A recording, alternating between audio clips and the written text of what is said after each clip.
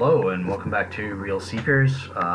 I'm Dale, and this is just a quick bonus podcast. So I've finished my semester at Ryerson, and just like last semester, I wanted to post up my final essays for you guys.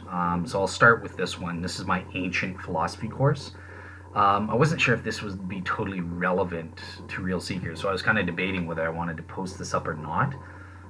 But I figured, well, it kind of touches upon time.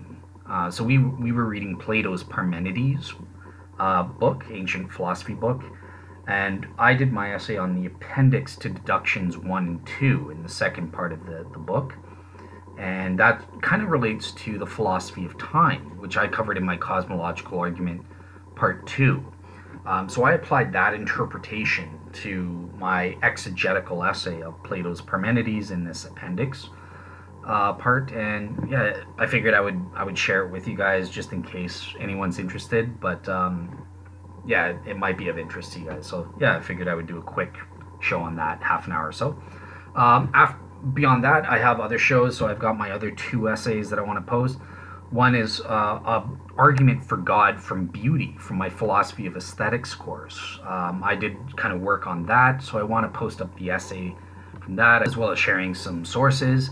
And then for my philosophy of religion course, I did the argument from divine hiddenness. So some of you guys would have already heard a great show. There was a show on SNS about divine hiddenness, and an even better show on the proselytize or apostatize show, where it was Andrew Knight and David Johnson versus David Russell and David Paulman on Schellenberg's argument from divine hiddenness. So J.L. Schellenberg is probably the world's expert on the argument from divine hiddenness for atheism. And they were kind of going over his mainstream argument, his conceptual argument. I'll put a link to that in the sources. I'm not going to retread over the excellent ground that David Paulman and David Russell have already done on that front in refuting this skeptical argument. But I wanted to add my own contribution because I sort of focused on a lesser known argument by J.L. Schellenberg, which is his argument from analogy for divine hiddenness. So that's kind of, I'll post that up next week or something like that. But it's basically, he says, well, look, we would expect a loving mother to reveal herself to her child in certain situations, and that's analogous to God and God seekers. We would expect God to a loving God to reveal himself to God seekers in situations that are analogous to the mother and child. Look forward to those. Outside of those solo shows, I'm also working on my cosmological argument. Should have part 3B posted up in the next couple weeks, I'm hoping. And I'll have part 4. Part 4 is already done. I just got to convert it to a video. And that's on my premise 2. And then hopefully by the end of the summer, I will definitely have part 5 up and be finished once and for all with the cosmological argument. Outside of solo shows, I've also been invited to 4 different shows so far. So Skeptics and Seekers, I'm going to be debating Val the atheist who's really smart, one of the smartest atheists, on the issue of free will. He's a compatibilist. I'm a libertarian free will proponent. So yeah, we'll be going back and forth on the Skeptics and Seekers show sometime in June. Secondly, I was invited to David Russell's Proselytize or Apostatize show again to discuss the issue of apologetics and culture, which coincidentally will be the topic of a conference that he's trying to organize once COVID is the COVID restrictions are gone and that sort of thing. Andrew Knight invited me to his podcast Proscenium or Still Unbelievable to do a show on when is it okay to use violence. He wanted to do it on this topic. When is it okay to use violence against governing authorities, both from a secular standpoint and from a Christian standpoint? That's not something I'm an expert in, and I've had some struggles this summer, especially with all the violence from Black Lives Matter and Antifa. That kind of forced me to kind of sit down, and the fact that the liberal governments just said, have at it. You guys are good. This is a summer of love. You want to kill people, go for it. You want to set buildings on fire, that's up to you, and the cops aren't going to do nothing to help people. And I was appalled by that sickening behavior by a government, and that really shocked me. So it kind of forced me to think about this issue a little bit. And yeah, I've still got some issues I'm struggling with. So yeah, me and Andrew are going to kind of go back and forth and try to figure that out a bit. I also got invited to do one of my fellow classmates in the Masters of Philosophy program. He has his own philosophical group or society of about 6,500 philosophers and that sort of thing. And he invited me to come on his platform and do some kind of joint venture.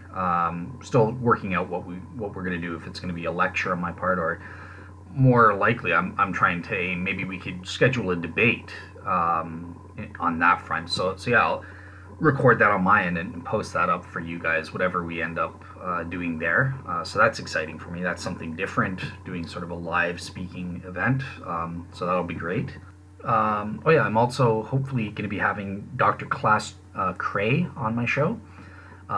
He's one of my professors who taught me philosophy of religion. He's a world's expert in that field specifically, and we haven't worked out all the details as to the when and what the topic's going to be, but it's going to be a great show. So yeah, apart from that, I've got some other guests in mind that I'm going to start contacting in June to see if there's interest in them coming on. So yeah, I'll keep you guys appraised as those details come in. But yeah, with that said, let's get into this ancient philosophy essay and what I thought about Plato's Parmenides, specifically the appendix to deductions 1 and 2. So this is a very small portion. And just for context, so Plato's Parmenides is probably one of Plato's toughest book that he wrote out of everything he wrote.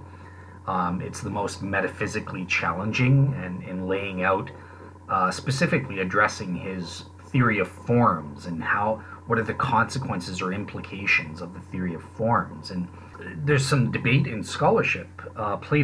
Platonic scholars are kind of divided as to, well, what is the point of this whole book? Because it just seems that Plato kind of makes, through his character Parmenides, Parmenides was a philosopher from an earlier time, he just makes mincemeat out of Socrates, who challenges him and brings up the theory of forms and kind of exposes huge problems with the theory of forms, and they don't get resolved in the end. So people, well, did Plato really think these were problems? Is he trying to make a point?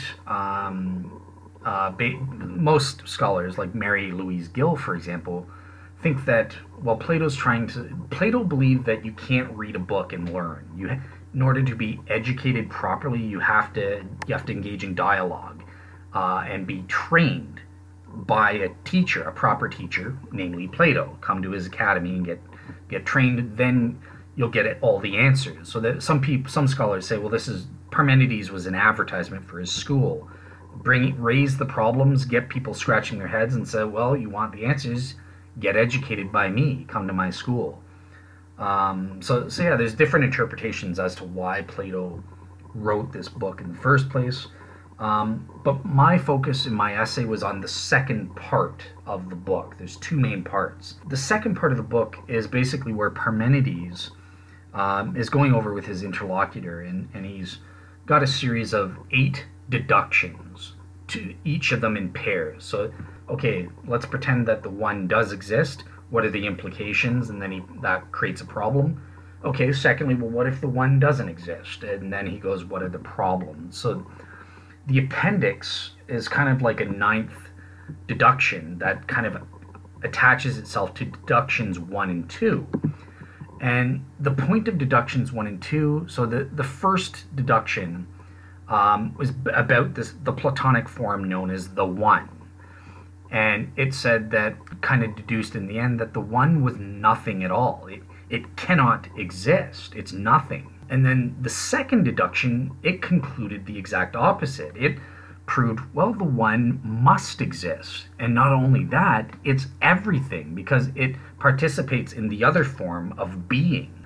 So those are the two contrasting deductions. And the purpose of the appendix is kind of saying, Plato has Parmenides say, well, how can we possibly make sense of that?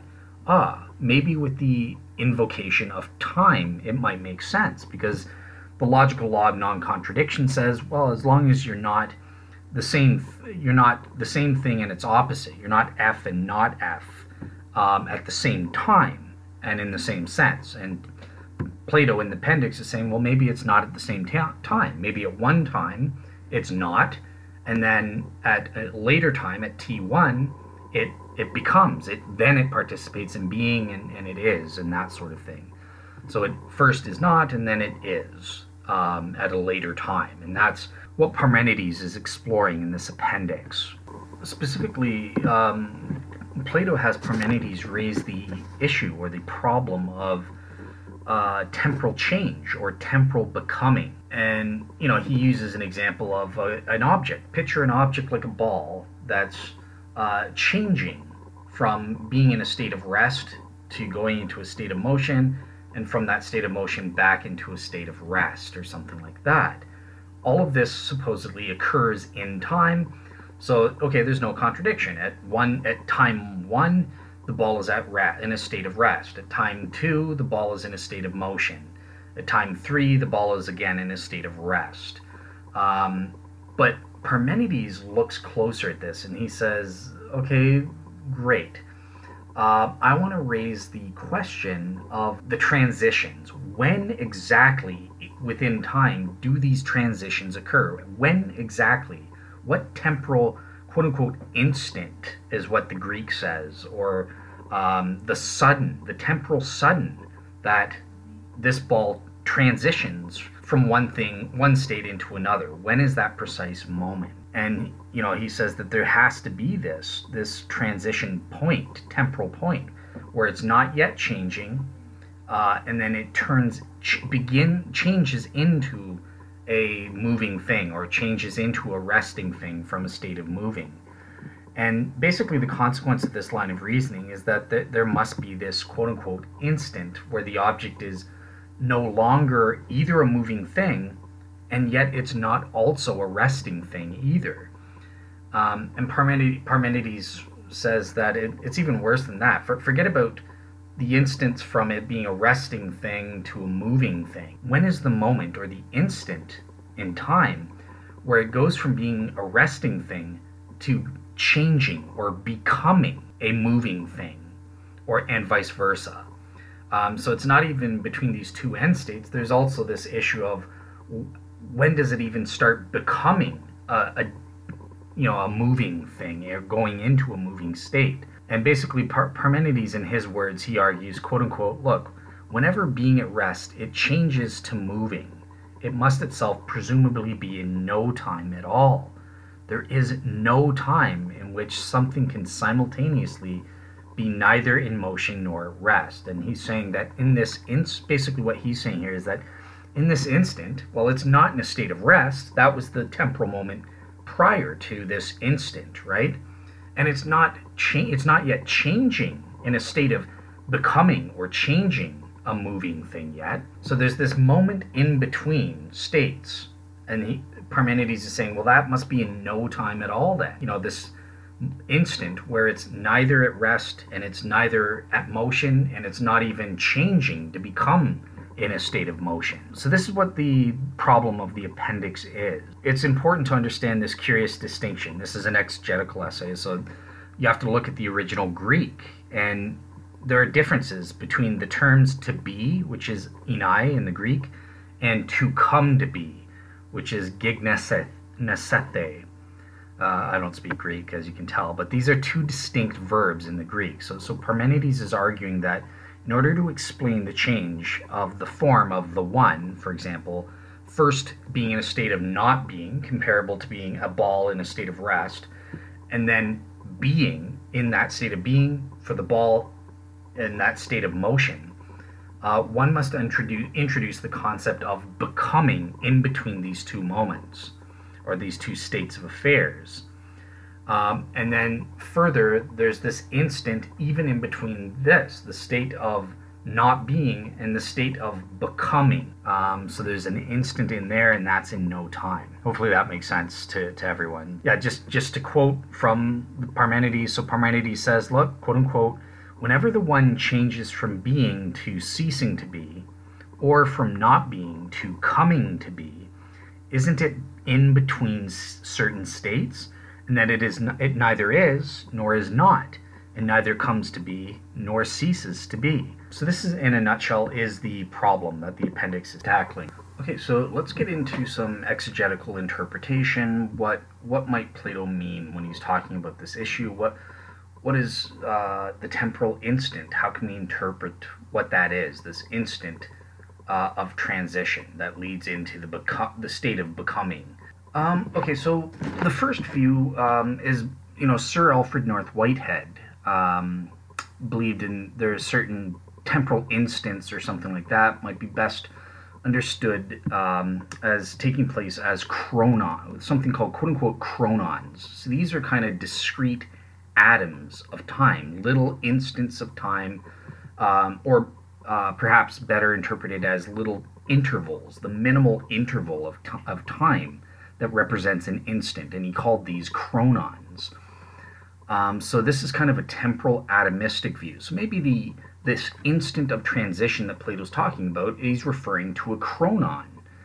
There's a chronon in between these, to plug this gap between the state of not being or the state of rest and then this becoming state before you actually become whatever it is. You're in motion or, the form of the one has being or something like that. So it's, first the form of the one is not, has not, is in a state of not being, it doesn't exist.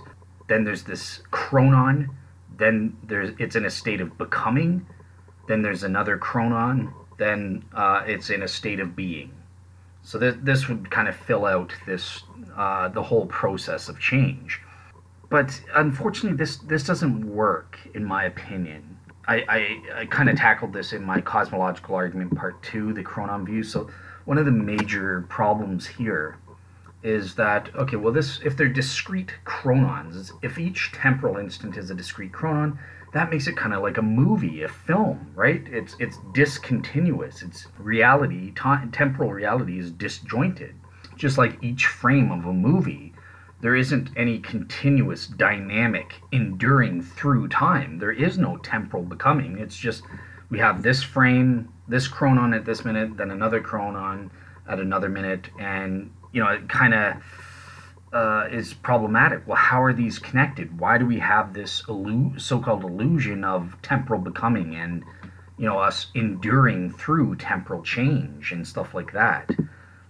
So these are some of the issues with this view. And finally, we also encounter kind of like a Zeno's paradox, his stadium paradox and that sort of thing, where you have this infinite regress of infinite dividing lines. Well, there's always going to be, if it's temporal instants, there's an infinite number of temporal instants and or intervals and that sort of thing that one can make in between the each state and that sort of thing. So yeah, you'd have to kind of argue that the chronon is the minimal temporal interval, but that just seems kind of arbitrary. But yeah, I think it's pretty obvious that Plato doesn't have in mind, through Parmenides here, he's not having a chronon in mind when he's discussing this problem. I think he sees time as an A theory of time. It's dynamic, we endure through time, and it's continuous. It's not jerky or disjointed like a movie frame with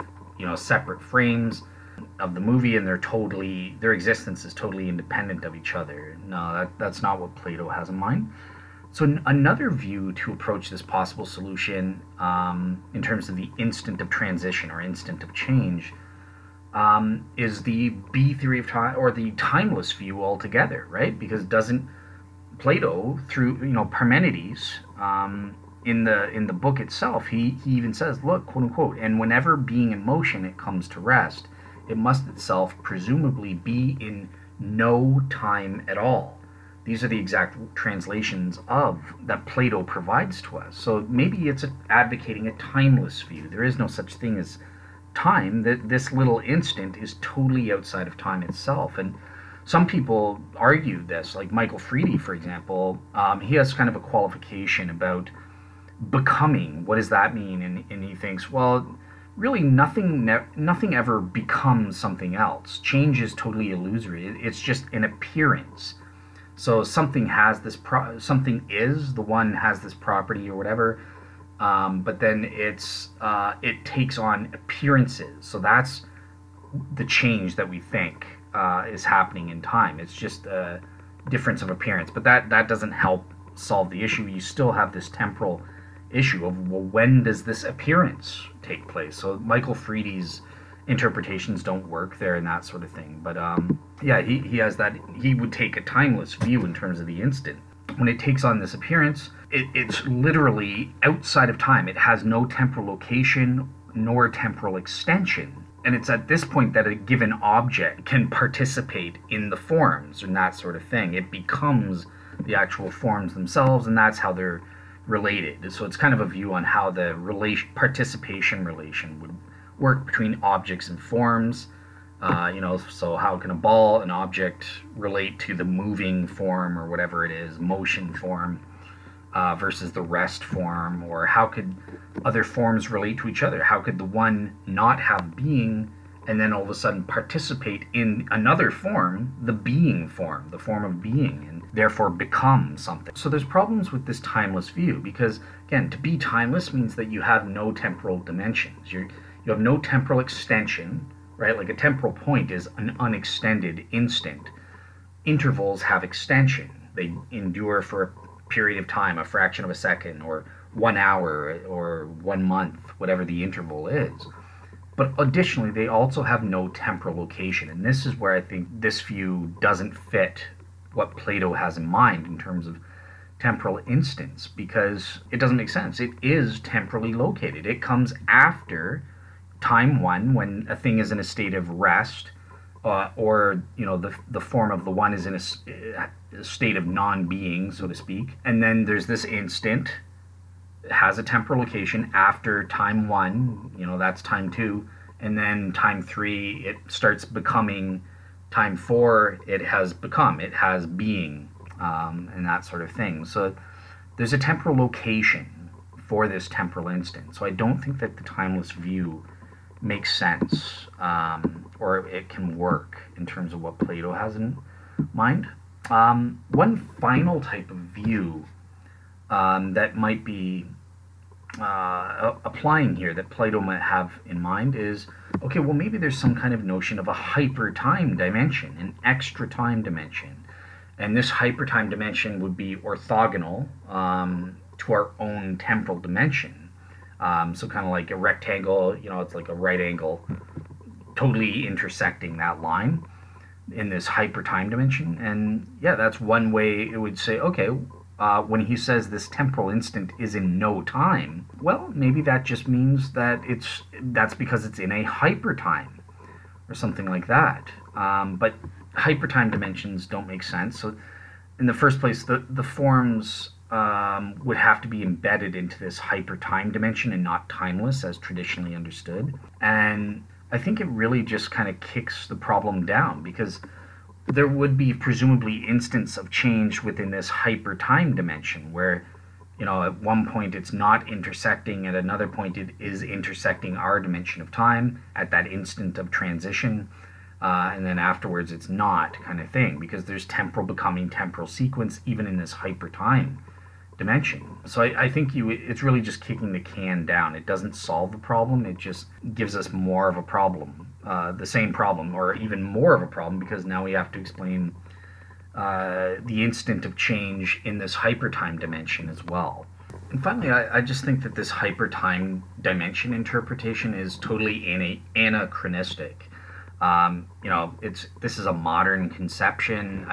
It didn't exist in ancient Greece. Wouldn't have been an interpretation that Plato, in all probability, would have been able to think of or would have been aware of, and we get no indication of hypertime dimensions in the Parmenides at all. So, for them it's timeless and one temporal dimension. That's all the ancient Greeks understood. So this explanation is anachronistic. It doesn't work, in my opinion. So yeah, what would be the best interpretations then? What do I think works? So in the first place, I have to admit that when we say no time, scholars like Mary Louise Gill, for example, say that, well, that's not necessarily saying it's no time at all. It's not timeless. It could be interpreted as saying, colloquially, that, oh, it happens in no time, a very, very fraction of a second or whatever, we barely even notice it. It's kind of like how we, just as an idiom, say like, oh man, we'll get it done in no time. I'll be done quick, very quick, is what we're trying to say. So that's another interpretation and that sort of thing. But here's my interpretation. So here's what I think Plato might have in mind with the instant of change. So there's a difference between what's called metric time and absolute time, and this goes back centuries. Isaac Newton made this distinction. That Galileo had his own notion of Galilean relativity. Again, I got into all the details about this in my Cosmological Argument Part 2 series, where I discuss the philosophy of time and argue 4 arguments in favor of the A theory of time, and then 4 arguments in favor of the B theory of time, and show that the A theory of time is very, very probably true. I think I got 82% proven on that front. So yeah, check out those shows if you want those kinds of details. But in terms of this exegetical essay on Plato's Parmenides, I'm applying this difference between metric time and absolute time. And I think this is what Plato has in mind.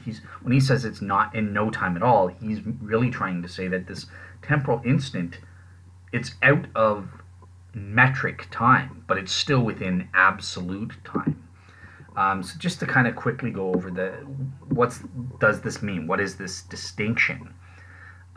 So metric time is kind of where we see time as a metrical concept. It's kind of like a geometrical line composed of points or instants and or intervals that we can draw on it. So this is kind of how the modern world in the 21st century, most scientists see time in this four-dimensional space-time geometrical line. And this is how time is kind of depicted for us, for advocates, atheists and skeptics really like this.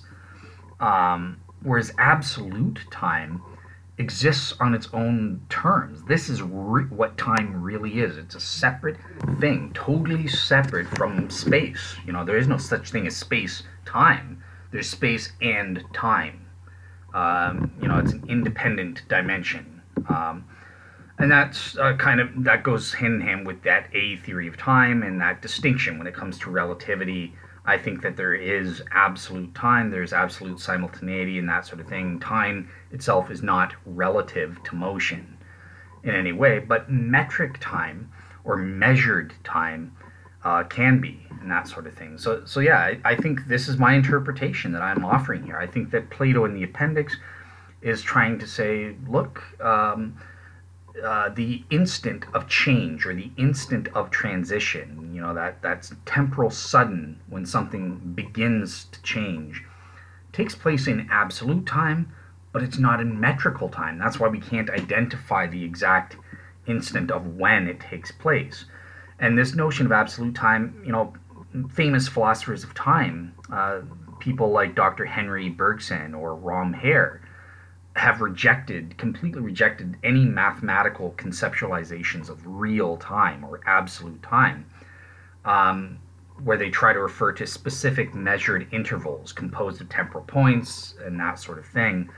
Instead, they just claim, look, absolute time is essentially duration. From a purely ontological perspective, it is pure duration in essence, and there are no temporal points or that sort of thing. So this means that time as duration is ontologically prior to any and all metrical concepts, intervals, or points that we want to impose onto it as secondary construction, quote-unquote secondary constructions. According to Hare, he says, look, all secondary constructions they only make sense when one has already adopted a model of time as a linear point manifold, onto which the expressions that occur in temporal talk are to be mapped.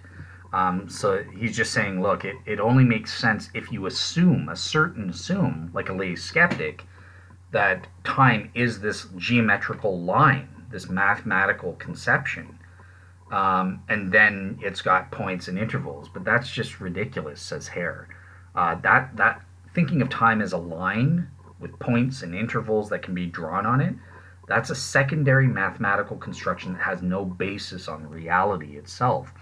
And it's the same solution that we offer with Zeno's stadium paradox and distances, right? It's ridiculous. Nobody believes that there's a real contradiction here and that there's an infinite number of points so that it's impossible to run halfway across the stadium.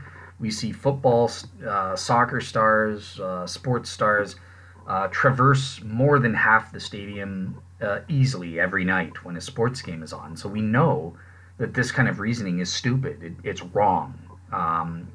Even if we don't understand why, we know that you would know that it's wrong.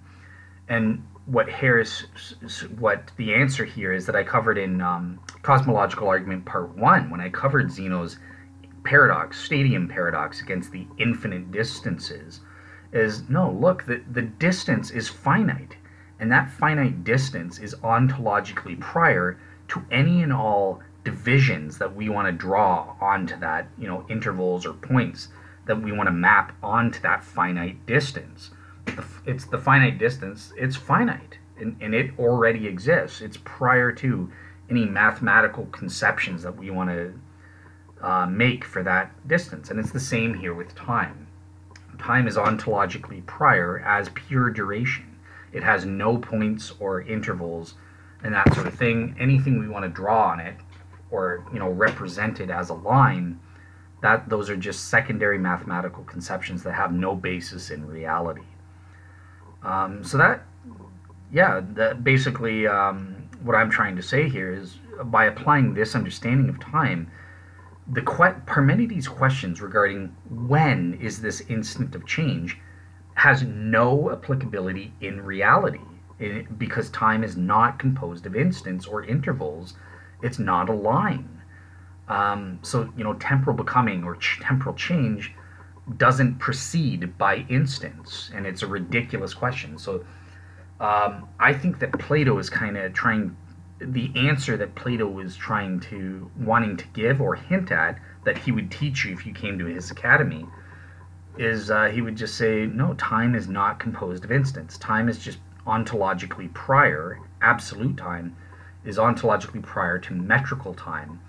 And so your question doesn't make sense, because the instant of change doesn't take place within metrical time, to which Parmenides' objections only apply to metrical time, not to absolute time. So that's my interpretation of what I think Plato has in mind here. And this makes perfect sense. It absolutely works. But is this really what Plato had in mind? Isn't this anachronistic? Would he have understood A theory and B theory of time? No. Would he have understood the difference between metric time and absolute time? Yes, I think yes. And we can prove this because, in the first place, metric time goes all the way back to Aristotle, a student of Plato. He understood about metric time, or measured time, and he actually wrote about this. Also, additionally, Plato, we know, distinguished between metric time and absolute time. So these concepts do actually date back and were known by these ancient Greek philosophers. And Plato uses the Greek word nun, translated as now, versus the word he uses translated in this appendix as instant, or the sudden, the temporal sudden. So Plato is distinguishing the now, the present now in absolute time, I would argue, from the temporal instant, which is a concept of metric time. So that there is this basis for it. Why would Plato use different Greek words for now versus the temporal instant or sudden? They should just be the same, but they're not. And I think that difference is grounded in the fact that Plato has in mind a difference between the now of absolute time and the temporal instant of metric time, to which all of Parmenides' objections about, well, when does there's an infinite number, infinite regress of points, and all this stuff would apply only to the instant of metric time, but applies not to the now of absolute time. Hopefully that's clear. Additionally, there's also evidence from Plato's other writings, such as the Timaeus, where Plato actually defines time as being dynamic in nature, constantly changing, and it's constituted by the celestial body movement, or wanderings, of the planets and stars in outer space. For Plato, at least, he has a primitive understanding and that sort of thing. But he does have this fundamental insight that time itself is ontologically duration, grounded in motion or changing of the things, not simply as the measure of motion, which Plato translates as the numbers of time. So Plato does make this distinction between the quote unquote numbers of time and time itself, which is defined as celestial body movement or wanderings, as Plato calls it. So yeah, that was shocking to me. It does seem, Plato uses different words, but he does seem to have this distinction of absolute time and metric time in his mind. So yeah, just to quote him in Plato's own words in the Timaeus, he says, quote unquote, the sun, the moon, and the 5 other stars, these are called wanderers, or planeta in Greek, and they stand guard over the numbers of time. And so people are all but ignorant of the fact that time really is the wanderings of these bodies, but not some number that measures this movement. Incredible. This seems to back up my interpretation, and I think if we apply this to this interpretation of the appendix in his book, in Plato's book on Parmenides, this is really what he's saying. By saying it takes place in no time at all, he means it doesn't take place in metric time, but it still occurs within absolute time, where these questions simply don't apply.